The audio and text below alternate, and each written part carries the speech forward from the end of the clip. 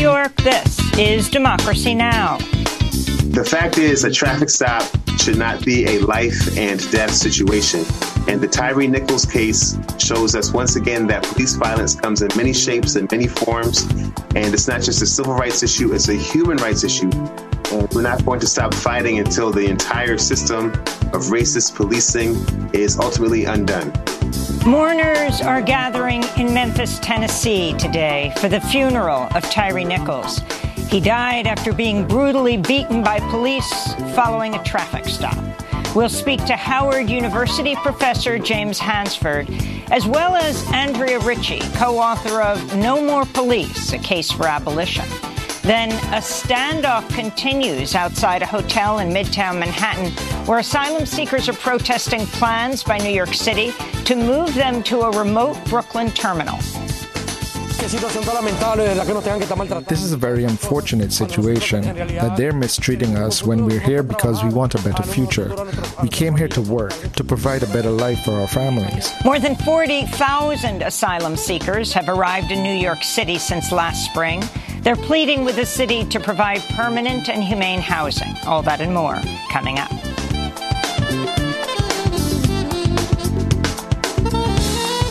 Welcome to Democracy Now!, democracynow.org, The War and Peace Report. I'm Amy Goodman. The funeral for Tyre Nichols is taking place in Memphis, Tennessee today. Over 2,500 people are expected to pay tribute to the slain 29-year-old father who died last month after being severely beaten by 5 police officers. Tyre Nichols' family was joined by community and religious leaders, including Reverend Al Sharpton, Tuesday evening at the Mason Temple for a news conference. This is Tyre's brother, Jamal Dupree. My brother was the most peaceful person you ever met in your life. He's never lifted a finger to nobody, never raised his voice to nobody. If my brother was here today and he had to say something, he would tell us to do this peacefully. The Mason Temple in Memphis is where Martin Luther King Jr. delivered his mountaintop speech on April 3rd, 1968, on the eve of his assassination. That's where the news conference took place. On Tuesday, Memphis authorities said they'll release more of the video and audio of Tyre's fatal beating after it completes its investigation sometime in the coming weeks. We'll have more on the police killing of Tyre Nichols after headlines. A warning to our audience. The story contains graphic images of police violence.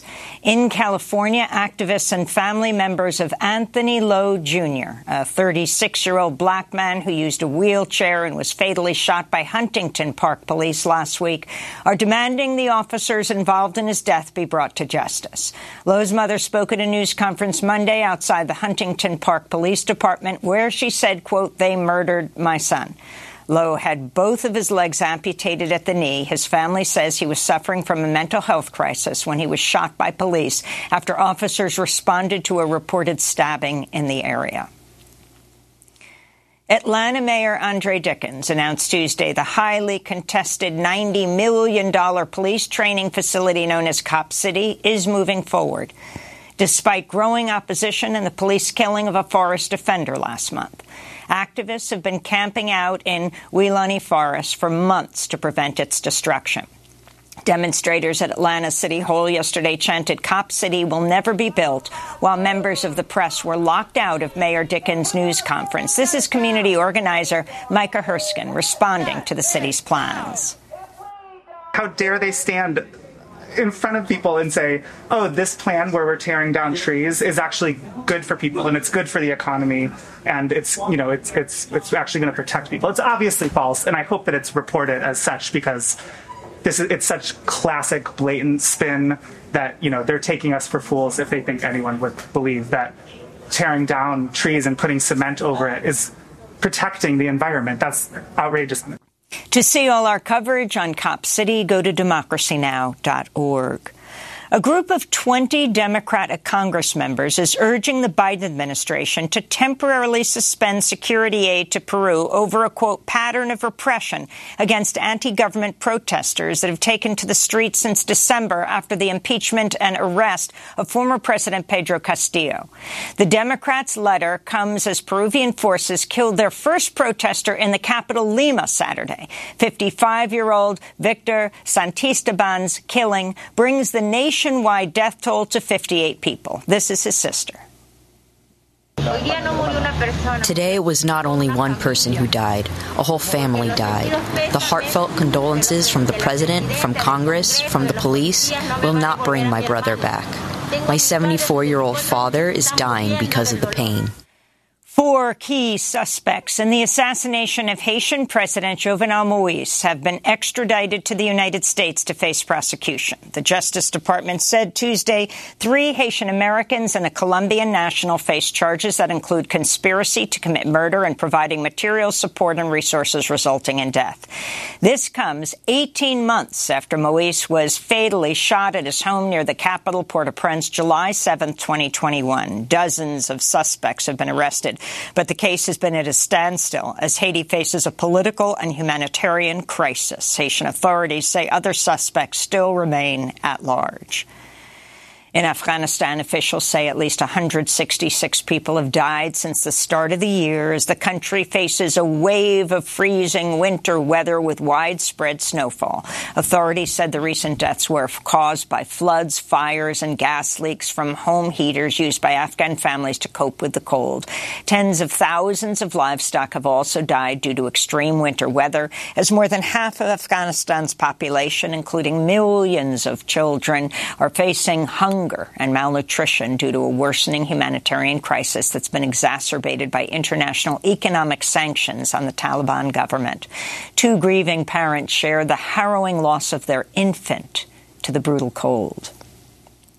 The weather was extremely cold and all the windows were frozen. It was Friday night. Because of the cold, we wrapped ourselves in all the blankets we had.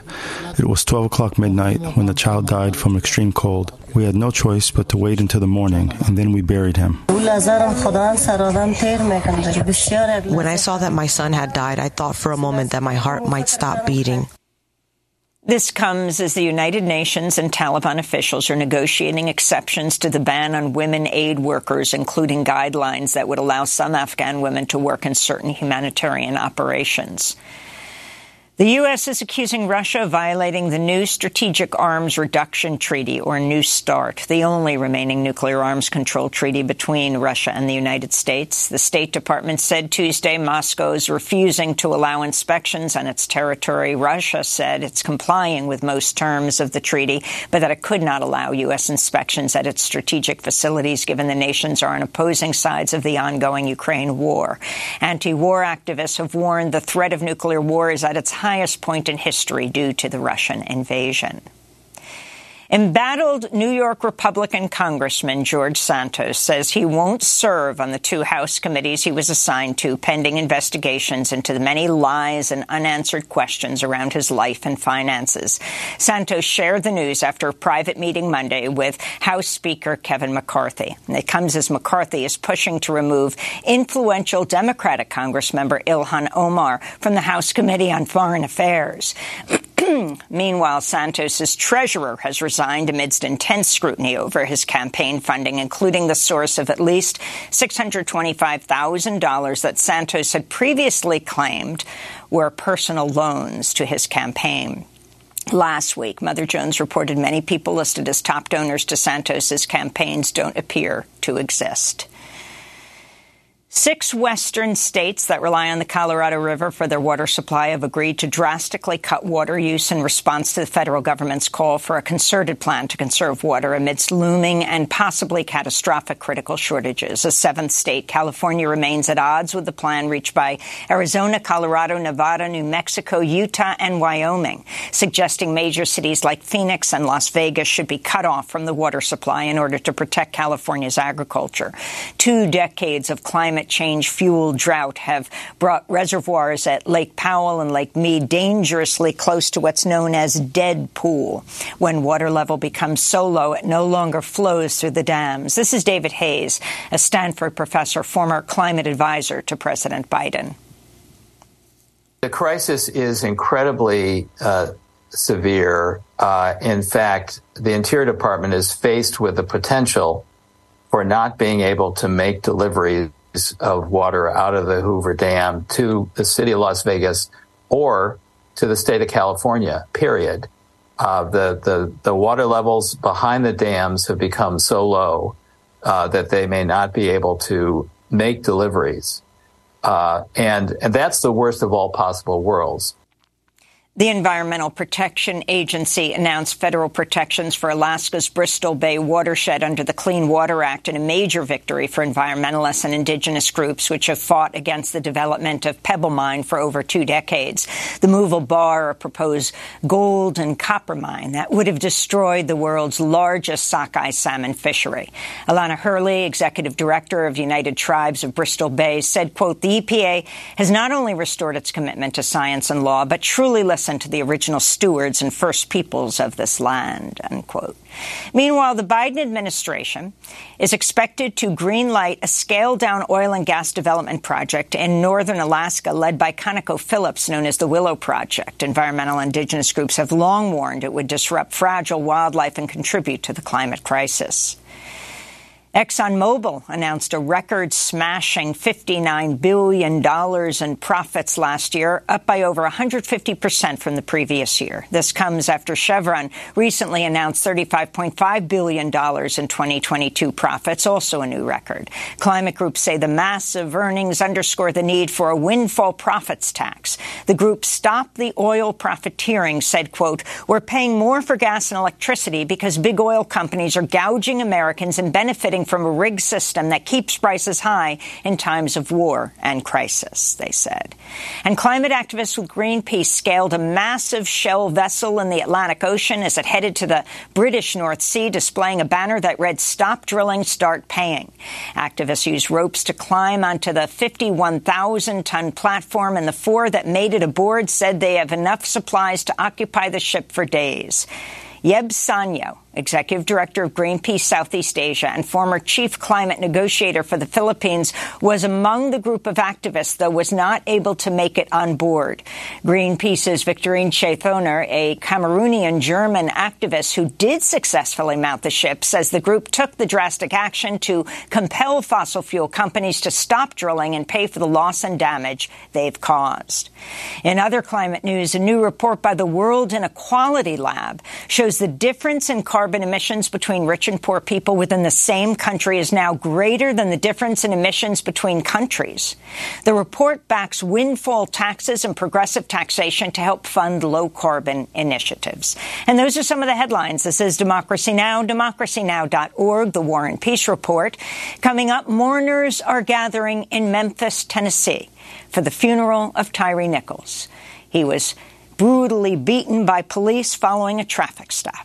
We'll speak to Howard University professor Justin Hansford, as well as Andrea Ritchie, co-author of No More Police, A Case for Abolition. Back in a minute.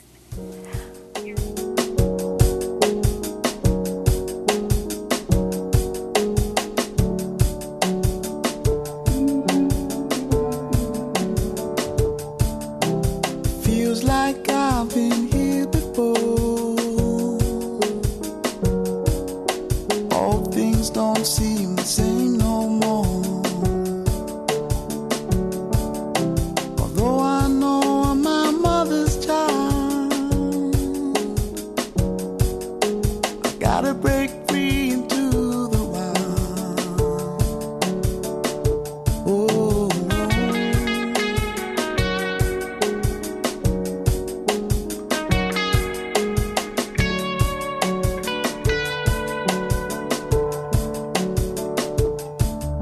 some things just seem to take so long. I've been thinking about what's gone wrong. I've been searching for miles and miles. Father's Child by Michael Kiwanuka. This is Democracy Now!, democracynow.org, the War and Peace Report. I'm Amy Goodman in New York, joined by Juan Gonzalez in Chicago. Hi, Juan. Hi, Amy, and welcome to all of our listeners and viewers across the country and around the world. Well, today, mourners are gathering in Memphis, Tennessee, for the funeral of Tyre Nichols. He died January 10th, 3 days after being severely beaten by 5 police officers following a traffic stop right next to his home.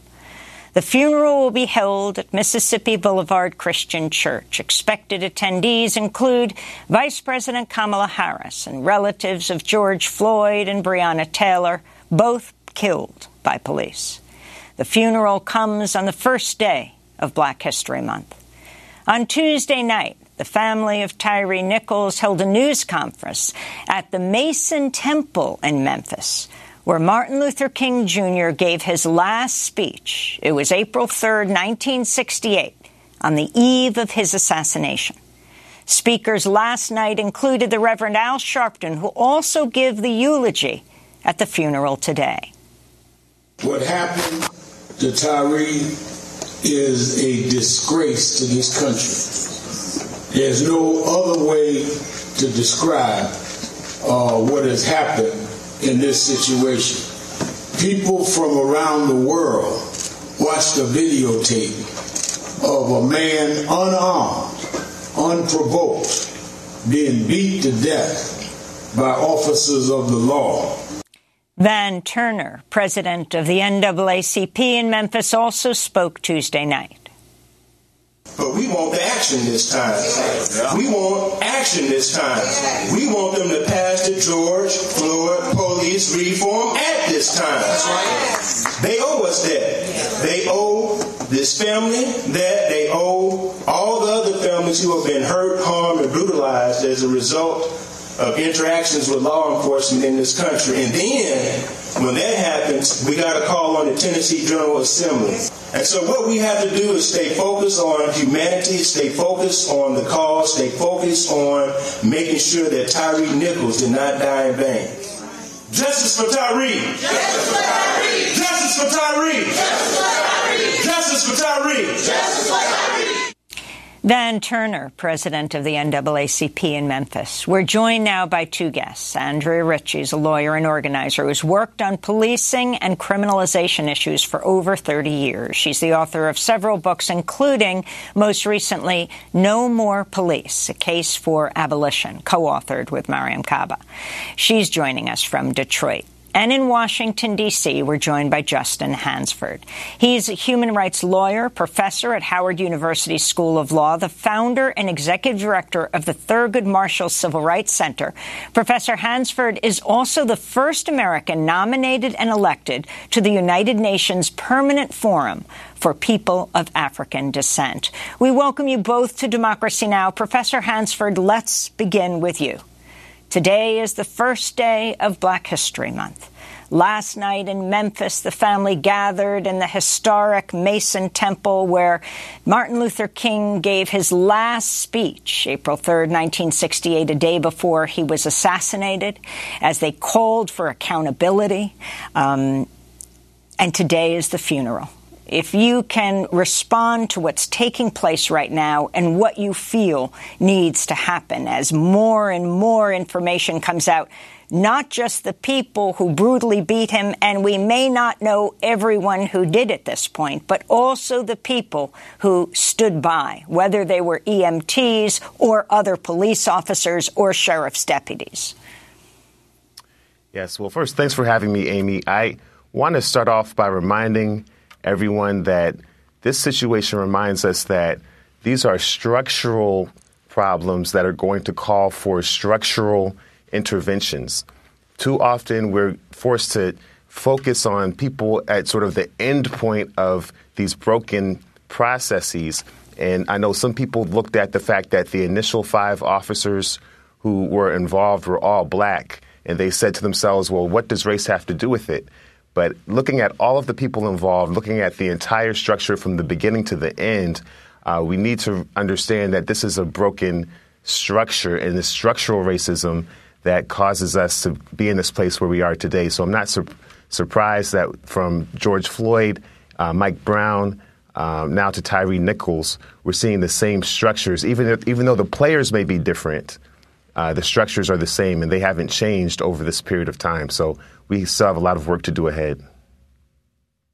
And Professor Hansford, I wanted to ask you, so many of these horrific incidents occur during traffic stops. And your response to those who say this case of Tyre Nichols is just a few bad apples, what does the data show, the research about how traffic stops are implemented by police around the country in terms of racial groups?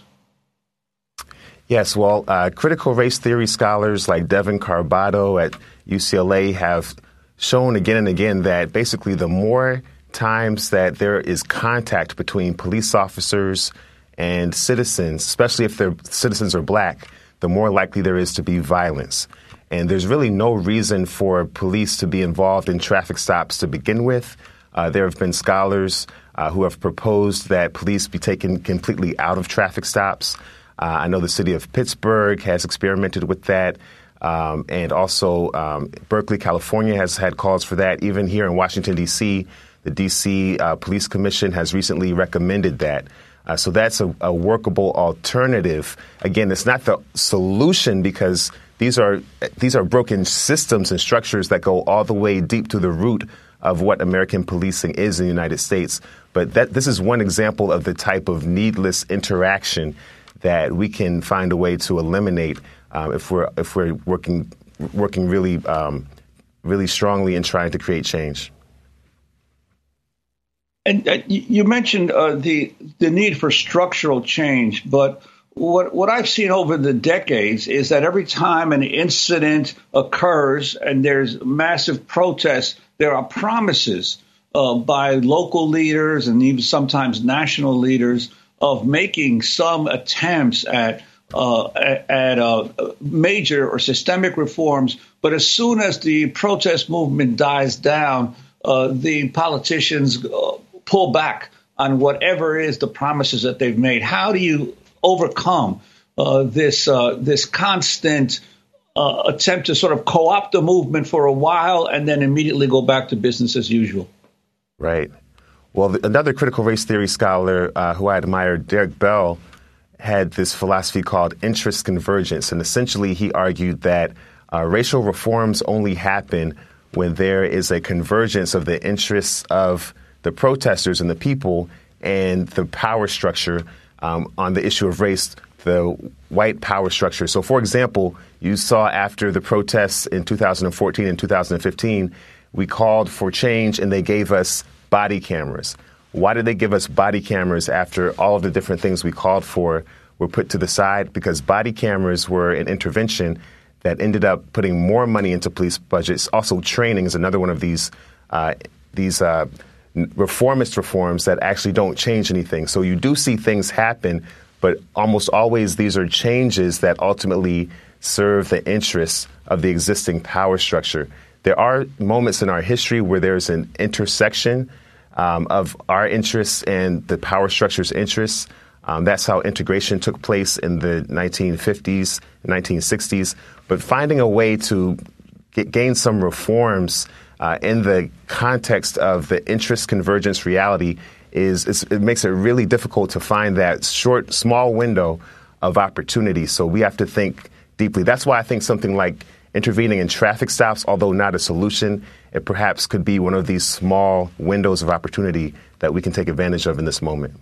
I want to bring into the discussion Andrea Ritchie. We're talking to Professor Justin Hansford, not only a Howard University School of Law professor, but a graduate from Howard Law, as is Andrea Ritchie. So it's great to have two graduates of Howard Law School, the historically black college, having a debate and discussion, I should say, about this issue of police reform, police abolition. Tomorrow, President Biden will be meeting with the Congressional Black Caucus to talk about police reform. Andrea, you are co-author with Mariam Kaba of the book No More Police, A Case for Abolition. If you can first respond to Tyree's death, how he died, the number of officers, law and health authorities that were on the scene, from EMTs to a fire lieutenant, they've been fired, sheriff's deputies, other police, one of them, a white officer who was only recently named, though he was suspended at the same time the others were fired, is the one who said, stomp his ass. He's the one who tased him at the beginning. We don't know the identity of the 7th police officer who was suspended. But respond to that and what you have been calling for a very long time. Well, first, I just want to acknowledge the incredibly egregious, brutal, and horrifying nature of this particular instance of police violence. And my heart goes out to Tyree's mother, his father, his siblings, and his entire community that's mourning and laying him to rest in grief and rage today.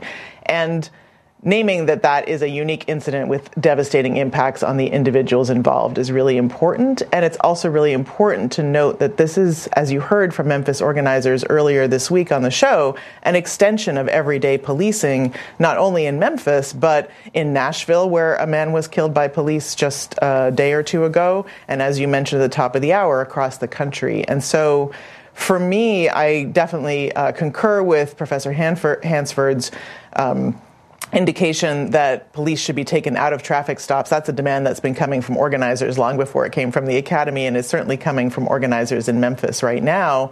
And we need to go beyond that. We do need to recognize that it wasn't just about the individual officers on the scene or their supervisors or the officers who were training them or the leadership in place in Memphis who came from another city where they supervised a unit that engaged in very similar violence. It's really about, as Professor Hansford pointed out, the entire structure of policing. And so, yes, what we call for in No More Police, A Case for Abolition, is a recognition that this is policing. This is not an aberration. This is not an exception to the rule. This is the rule of policing.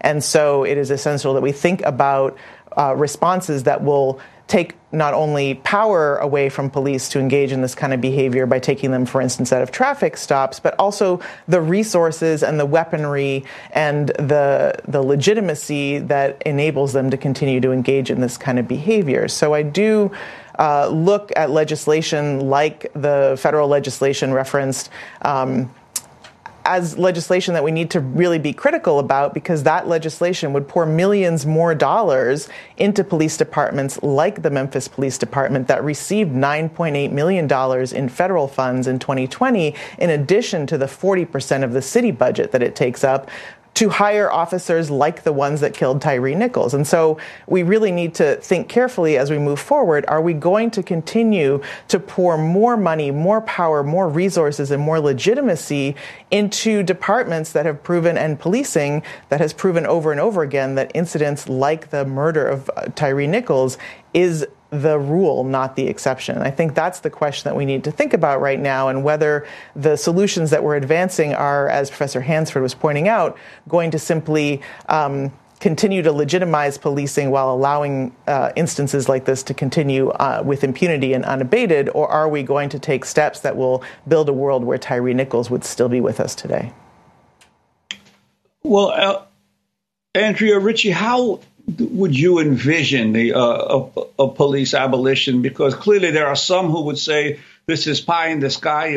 It's unattainable as long as there are societies with huge class and racial divisions. What concretely would abolition look like? Well, I think that you're correct to point out, Juan, that it would require a complete restructuring of the society that we live in, and that it would require us to shift our priorities from responding to every form of need, conflict, and harm with agents of violence and more policing and criminalization, and instead to address the root causes of the issues we face in our community, to ensure that everyone's needs are met, to ensure that we all have the skills and commitment and ability to intervene in, prevent, de-escalate, and heal from harm, and that we have the resources we need to do that. And so it does require a radical reimagination of what we understand safety to be and the means that we devote to achieving it. And, I think many things get named as pie in the sky and unattainable. But I think what's really unrealistic is to continue to invest in a system that has proven over and over again that it not only does not prevent or intervene in or heal from violence, but actually perpetuates and perpetrates more and more violence. So to me, that's the unrealistic position, that we're going to somehow continue to try and tweak policing as incidents like Tyre Nichols' murder happen over and over again. I've been in this since Rodney King was beaten in 1991, and I have seen nothing change. In fact, just a greater recognition that it doesn't matter who the police officers are, it doesn't matter where they live, it doesn't matter what the policies are, it doesn't matter how much oversight there is, it doesn't matter how many prosecutions there are. We are going to continue to wake up, as we did the morning we learned of Tyre Nichols' brutal murder, to stories like this until we make those kinds of fundamental changes. And it can start with taking cops out of traffic stops or dismantling units like the ones that killed Tyre Nichols. But we can't stop there. We have to actually reimagine a world where violence is not our response to every situation. I mean, the term police abolition, Professor Hansford, of course, coming from the abolitionists who wanted to get away from slavery, from the enslaving of Africans in the United States. Can you talk about your response to that in terms of all that you've looked at from specifically, and it's fascinating, you have this sort of particular focus looking at why do people who stop people for traffic stops, like I think of Walter Scott. I went to the auto zone in North Charleston, South Carolina, where he stopped for a broken brake light. And as he ran across the street, the police officer, Slager, shot him in the back.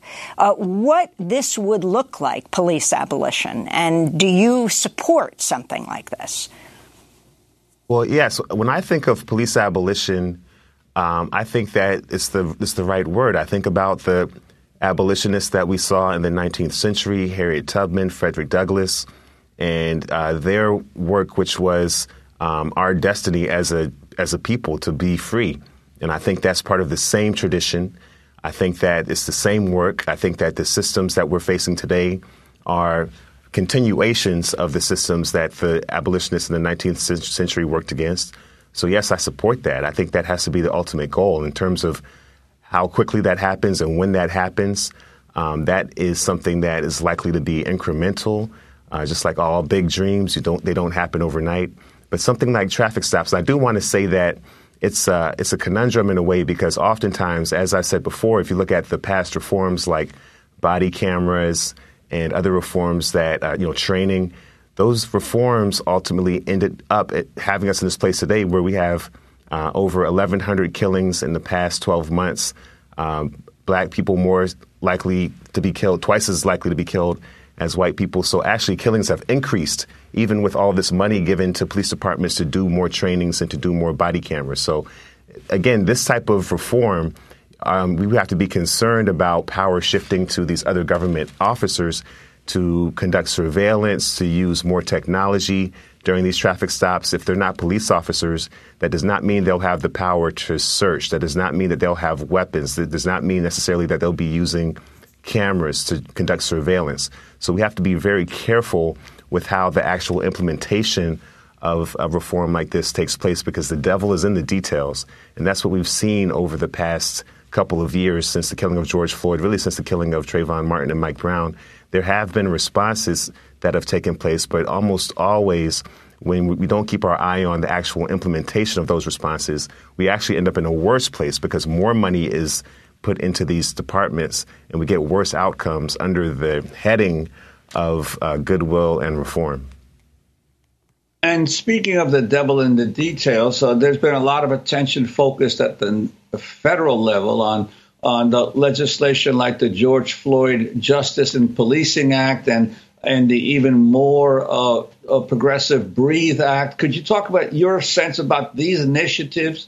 And they're still going to be very difficult to be able to get them through any Congress right now. But your sense of these attempts at some sort of not structural, but substantial reform.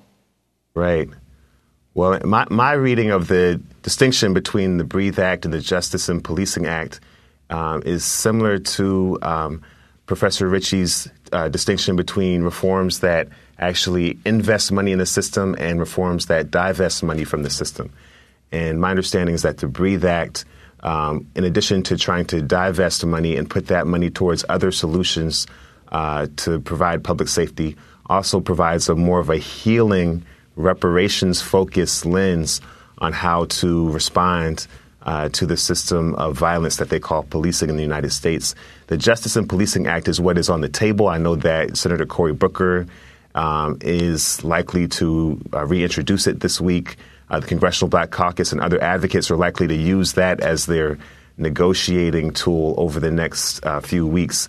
With Republicans in control of the House of Representatives, it's hard to really be enthusiastic about the prospects. If you couldn't have it happen when Democrats were in control of both houses, how will it happen now? So there's really, I think there needs to be an honest discussion about what we can accomplish, and perhaps a reform like this traffic reform or some other reform that may be a small piece of these larger bills would be something that could be a possibility.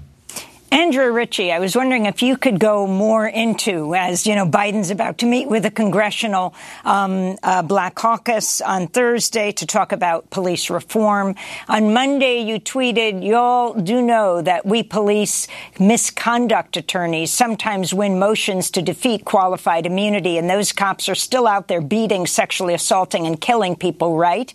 If you can explain that, and also just simply further explain, since polls that have been done, a recent study, strong public opposition to abolishing the police, even though a substantial majority of people are also concerned about police violence, really lay out concretely what you mean.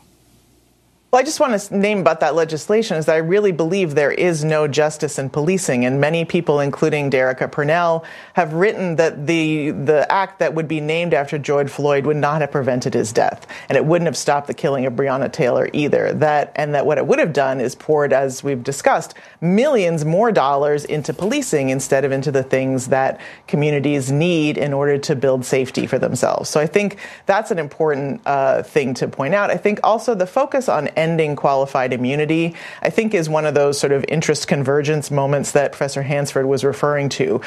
I just want to really emphasize people, qualified immunity only comes into play after someone has been harmed, after someone has been killed.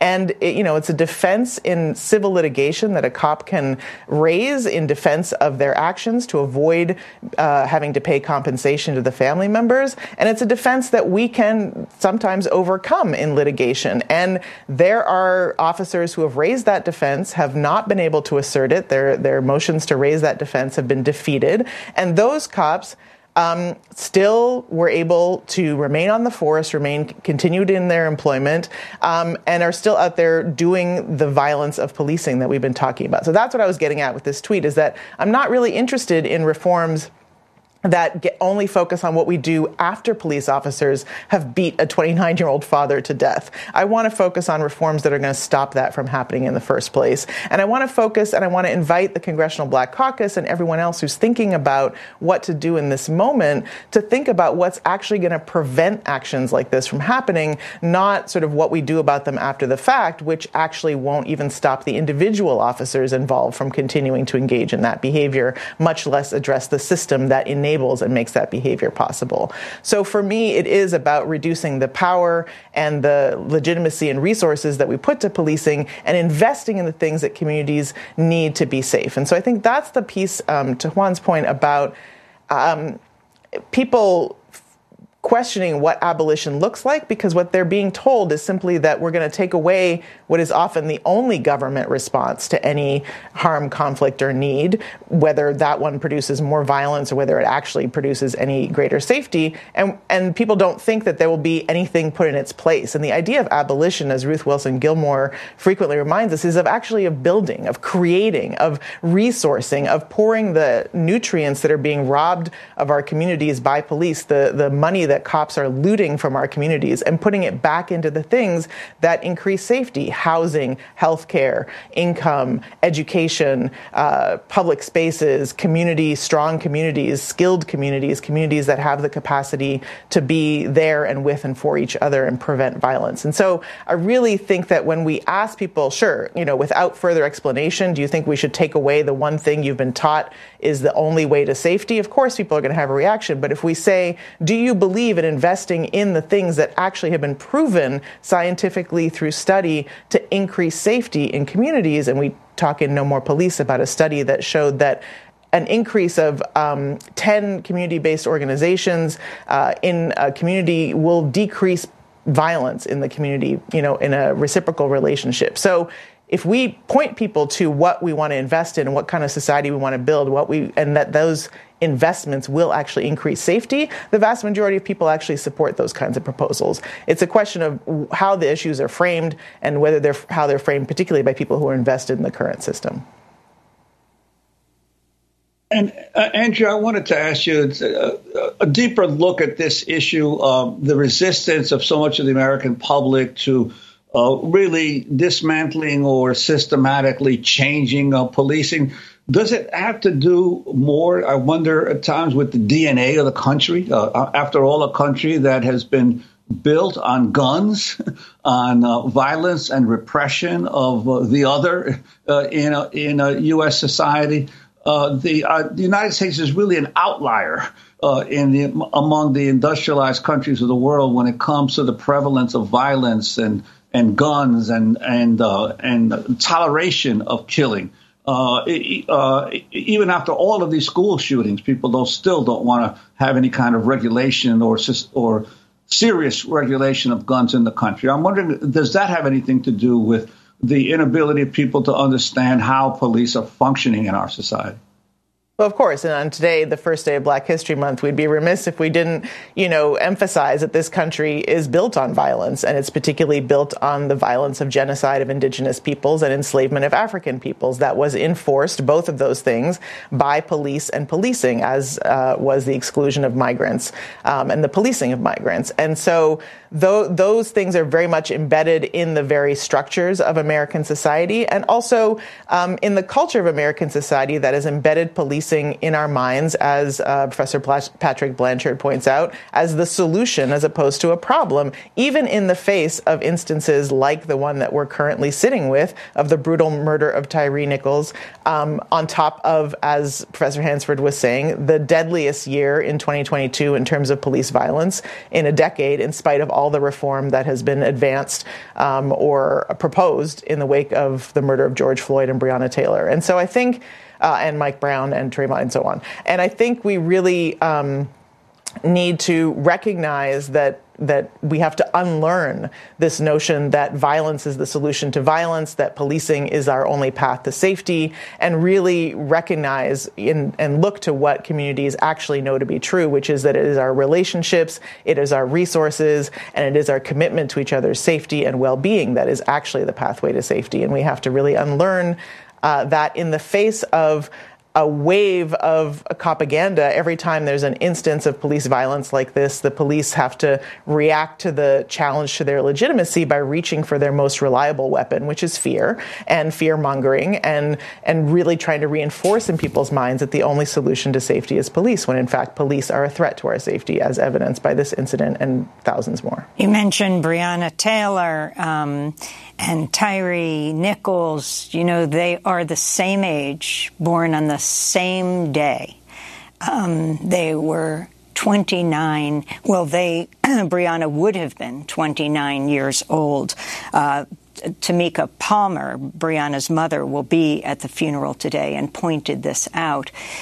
Justin Hansford, before we go, I know that the world is watching the United States right now. You're the first American nominated and elected to the United Nations Permanent Forum for People of African Descent.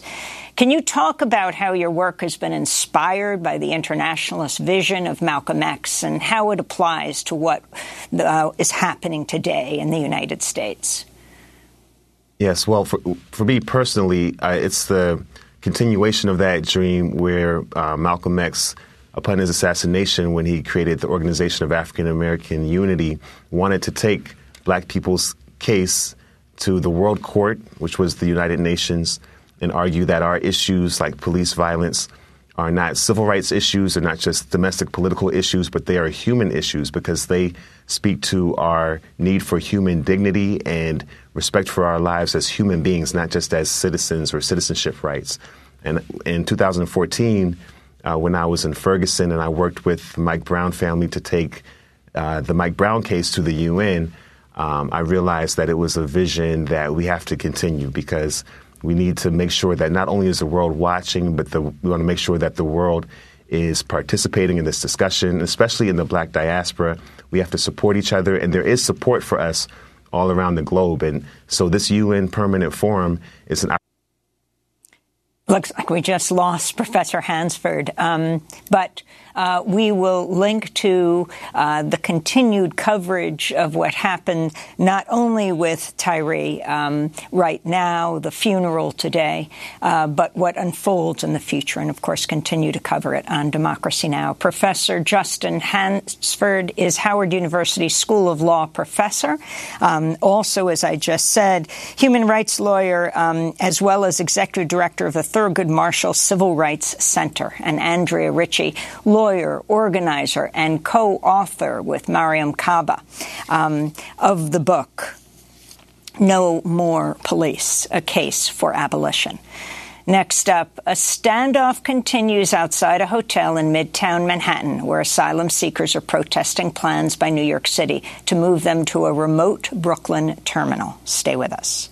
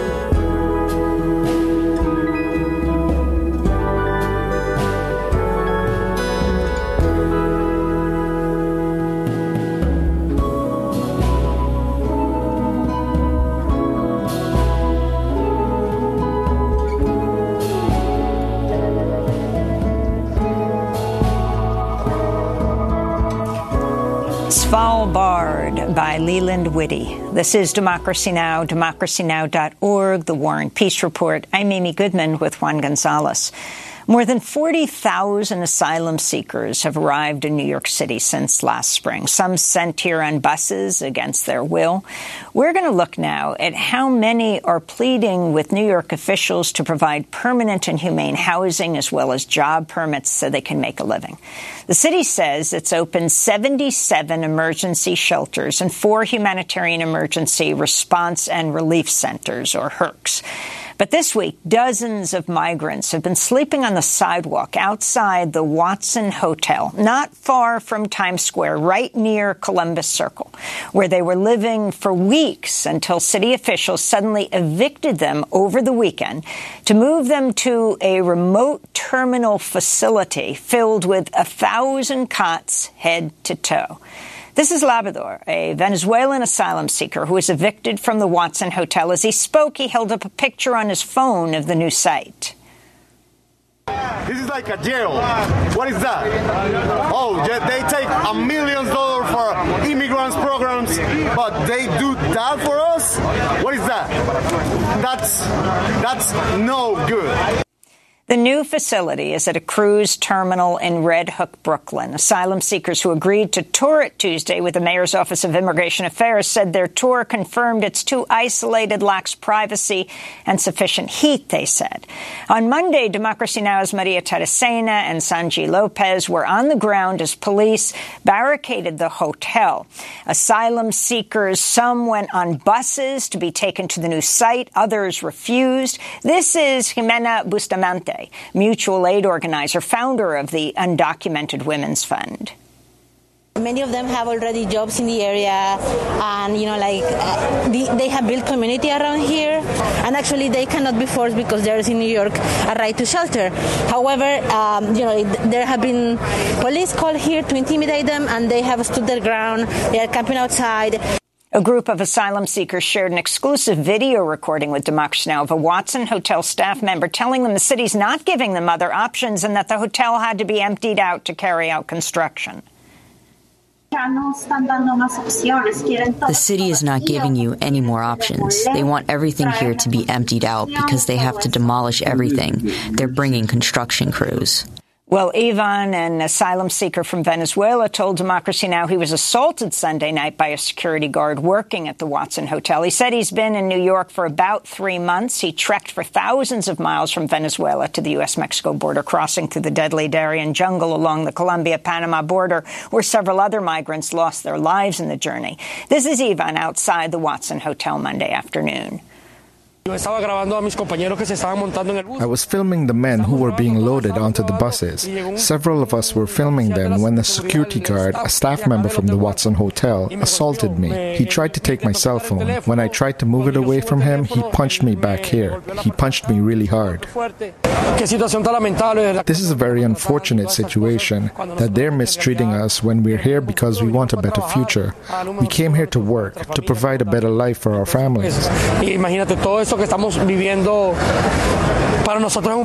Everything we've endured has really taken a toll. We don't have anywhere to sleep, but our faith is still strong.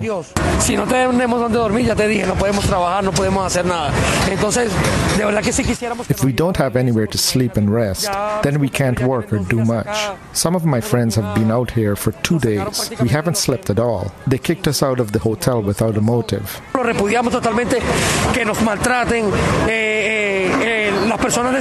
We denounce the abuse from the guards at the hotel, their disrespect. We are human beings with families, just like all of you. New York officials are reportedly planning to use the hotel to house asylum-seeking families with children, they say. All this comes as New York City Mayor Eric Adams has rejected the idea that asylum seekers are protected by the city's right to shelter law. He spoke last week on WABC's Sid and Friends. The courts rule that this is a sanctuary city. We have a moral and legal obligation to fulfill that. We don't believe asylum seekers fall into the whole right to shelter conversation. This is a crisis. For more, we're joined by Josh Goldfein, staff attorney for the Legal Aid Society's Homeless Rights Project. We welcome you to Democracy Now! So the mayor says, though there is a right to shelter, it does not extend to these asylum seekers. Can you respond into the whole crisis that's not only going on at the Watson Hotel, but happening all over, just playing out in front of everyone there? I mean, just to clarify, I think the mayor was referring specifically to rules around who gets a bed when. The City Hall and the mayor himself, I think, later clarified that they were not saying that the asylum seekers don't have a right to shelter. They just are concerned that the city won't be able to comply with various requirements about, for instance, what time somebody has to get a bed or how long they can be kept waiting in an application office. They were not saying that they don't believe that asylum seekers somehow are not people entitled to shelter the way everyone else is.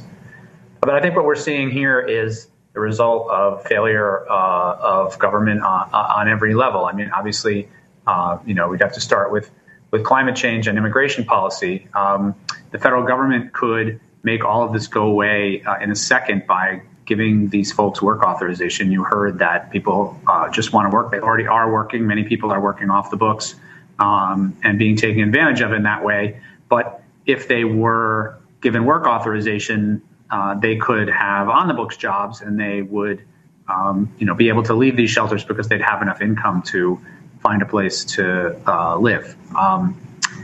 There's also a failure by the state to contribute to assisting to relocate people to other parts of the state. Certainly the federal government should be paying for the costs of this shelter as well. But the city has access to various programs that it developed to move people into permanent housing. And what we're seeing right now is that this administration and the prior administration, mayoral administrations, did not move people fast enough out of shelter and into permanent housing. And as a result, the shelters were already full when migrants started to come. So if we could invest in affordable housing, if we could invest in the programs that we have to keep people in their homes and also to move people out of shelter and into permanent housing, we would free up a lot of space in the shelter system that would allow the migrants to be sheltered there, and we wouldn't need to be putting people in cruise terminals or in tents on Randall's Island or in cruise ships or summer camps or some of the other things that the city has talked about doing.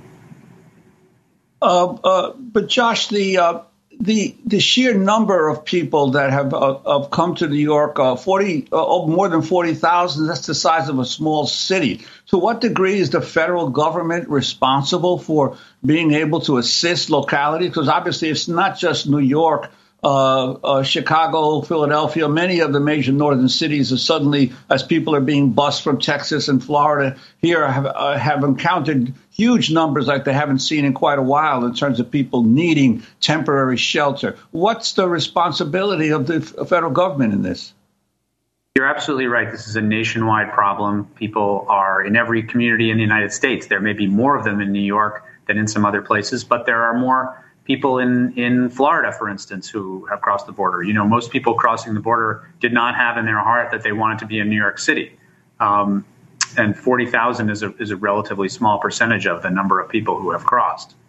The federal government, again, could just solve this problem immediately by giving people work authorization. We have labor shortages in this country, and we have a group of people who are here who are legally entitled to be here because they have a pending asylum claim, and they need to be able to support themselves. So it would be a win-win if we were just to give people the opportunity to work legally on the books and not be exploited rather than forcing them into the shadow economy, because obviously people are going to need income while they're here. They're going to find something to do to gain income. And, I also went to the Watson Hotel, and a number of the people there are already working, and they're really horrified that having to go to this remote terminal in Red Hook, they won't be able to easily get to their jobs. We're joined on the phone in this last minute by Desiree Joy Frias. I met her outside the Watson Hotel with many other community organizers with South Bronx Mutual Aid. In this minute, Desiree, if you can just tell us what is the latest after the city took people who wanted to go to look at the facility, come back and report to others? Yeah, so a delegation of migrants who have been leading all of this work went yesterday to Red Hook to see the conditions. Some of them had already been there and walked back to Watson because the conditions were so poor.